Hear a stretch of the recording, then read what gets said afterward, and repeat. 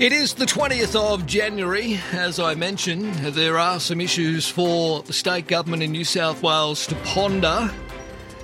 What kind of rescue or support package will they provide to small and medium businesses? It would appear that Matt Keane, the newly minted Treasurer, will take some kind of proposal to the Review Committee the Expenditure Review Committee for sign-off today. What's so far been leaked, as always is the case, is the good news. They say that Matt is keen, pun intended, to reboot JobSaver.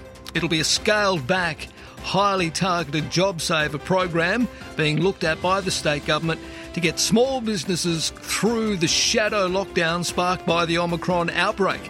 The support package is set to include fortnightly payments for small and medium enterprises who have experienced hardship during the current COVID surge. Now, the state opposition says it's probably too late. The horse has already bolted. Let's go to Chris Minns. We chat to Chris this time every week. G'day, mate. How are you? Marcus, thank you for having me. My pleasure. Absolutely. All right, well, it appears they are starting to listen. As I just mentioned, Matt Keane is keen to reboot JobSaver in some form. The package, apparently, though, will be more targeted than the previous JobSeeker program rolled out during the Delta lockdown, Chris. Yeah, well, we're all ears. And, I mean, Marcus, the devil's in the detail here, isn't it? I mean, You've got businesses who've been subject to a shadow lockdown effectively. ANZ Bank reports that turnover in Sydney's been the lowest at any point during the pandemic for the last 2 years. The New South Wales government just hasn't done the preparation work. So we're weeks into this latest downturn, and we're only now hearing about an economic support package. I mean, there's not even all the money allocated for the Delta outbreak has been spent. They put $750 million into Dine and Discover. They've only about $350 million of that has been spent in the New South Wales economy. So we need to make sure that this is done correctly, because we don't want any business to close the doors because they've done the right thing and listened to the government's health advice and kept people open, kept people employed and the doors open. Yeah.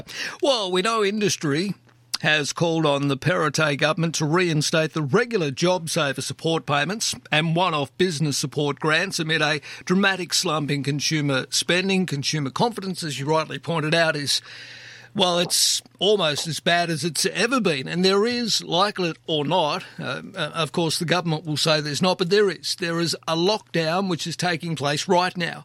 It's almost a lockdown by default. People are fearful of getting out, spending their money. They're fearful of going to the shops. They're fearful of getting out and about because they don't want to catch this thing. And on top of that, they can't get tested because they can't get a rat test for love nor money still, Chris.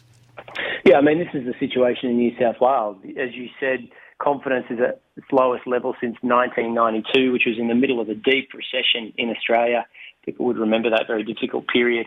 And, I mean, the New South Wales government insisted in the lead-up to the Omicron surge that effectively this wouldn't happen. So no allocation had been made in the budget. No contingency had been made in the budget for business support heading into further stages of the epidemic.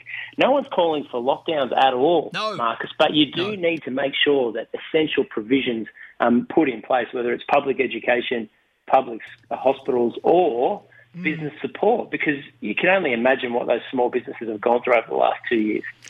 Now, yesterday there was some announcements made about, the cutting, if you like, of red tape, allowing people to work in hospitality venues even if they haven't done an appropriate course on the responsible service of alcohol, so long as they're supervised. We're talking about getting tradies back 24/7 virtually, and an extension of shopping hours, maybe looking at something like a 24/7 shopping economy. I mean, these are all good ideas, but again, are they going to work while yet people are still fearful of getting out because they can't get tests?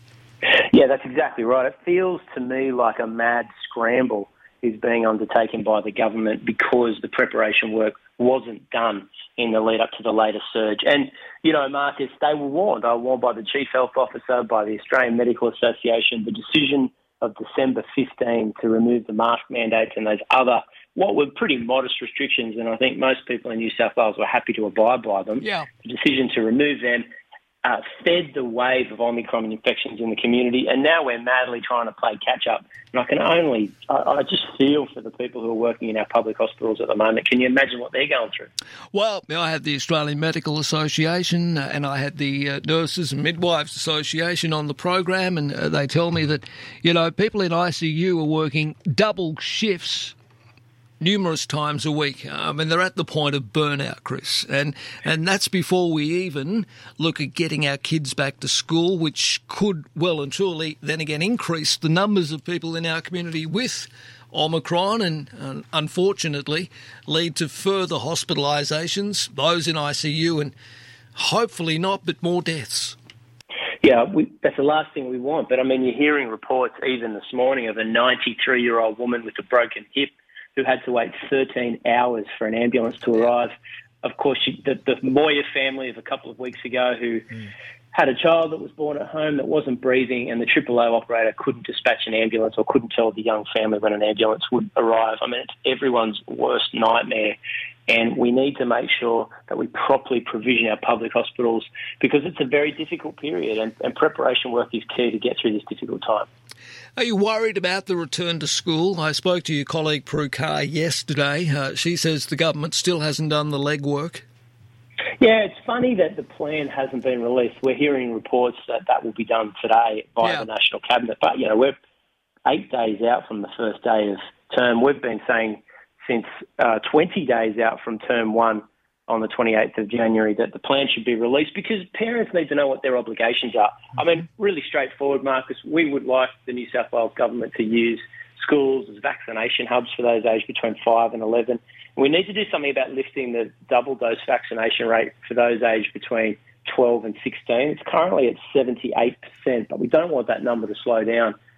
Getting vaccinated is the best way that the community has of fighting this horrible pandemic. Yeah, I spoke to Prue yesterday about that idea of using schools as vaccination hubs. They're basically going to be a hub for handing out these rapid antigen test kits that are being sent out to schools across the state. So we might as well, do the one bird with two stones kind of scenario and use them as hubs.